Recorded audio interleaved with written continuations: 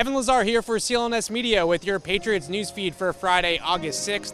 Today's newsfeed is powered by our exclusive wagering partners at betonline.ag.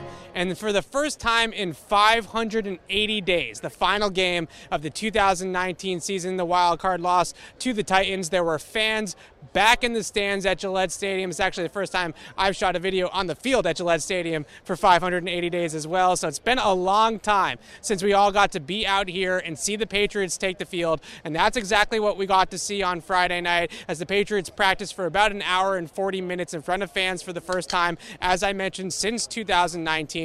A very light practice. The Patriots were not in pads out here tonight, not even shells, just shorts and t-shirts, going out there with a white and blue scrimmage. But if we're going to take away anything from Friday night, anything at all from this very lighthearted practice, it is going to be that undrafted kicker Quinn Nordin went 10 for 10 in tonight's practice with 2 game winners from 50-plus yards. It was so good that Nordin actually got a handshake from Bill Belichick after practice on Friday night, as if to say, good job. If we're going to take anything away from a practice that really didn't have any major takeaways, tonight might be the night that Quinn Nordin officially made this a kicker competition between himself and veteran Nick Folk. We also spoke to Captain David Andrews, Dante Hightower, Adrian Phillips, and Jonnu Smith after Friday night's practice. Hightower, of course, after sitting out the 2020 season due to the COVID-19 pandemic, spoke about how this kind of feels like a second chance after sitting out a year, not due to injury, not due to rehab or anything like that, but just taking a full year off and recharging. Here's Hightower on his return in 2021. Just enjoying it. That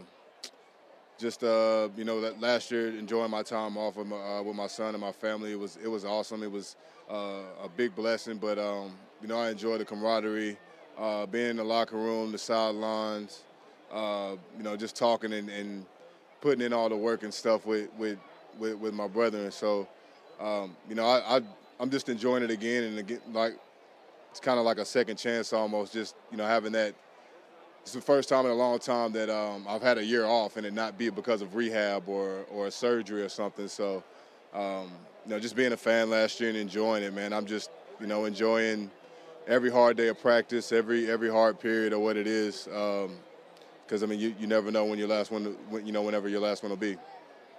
The Patriots will be back on the practice field on Sunday. They have the day off on Saturday. We will be out there at 3 p.m. Eastern on Sunday afternoon with your complete coverage of Patriots training camp on Patriots Press Pass. Once again, this news feed is powered by our exclusive wagering partners at betonline.ag. Use the promo code CLNS50 for 50% off your welcome deposit, and ask Alexa for these audio updates on the Patriots. I'm Evan Lazar for CLNS Media. Thanks for watching.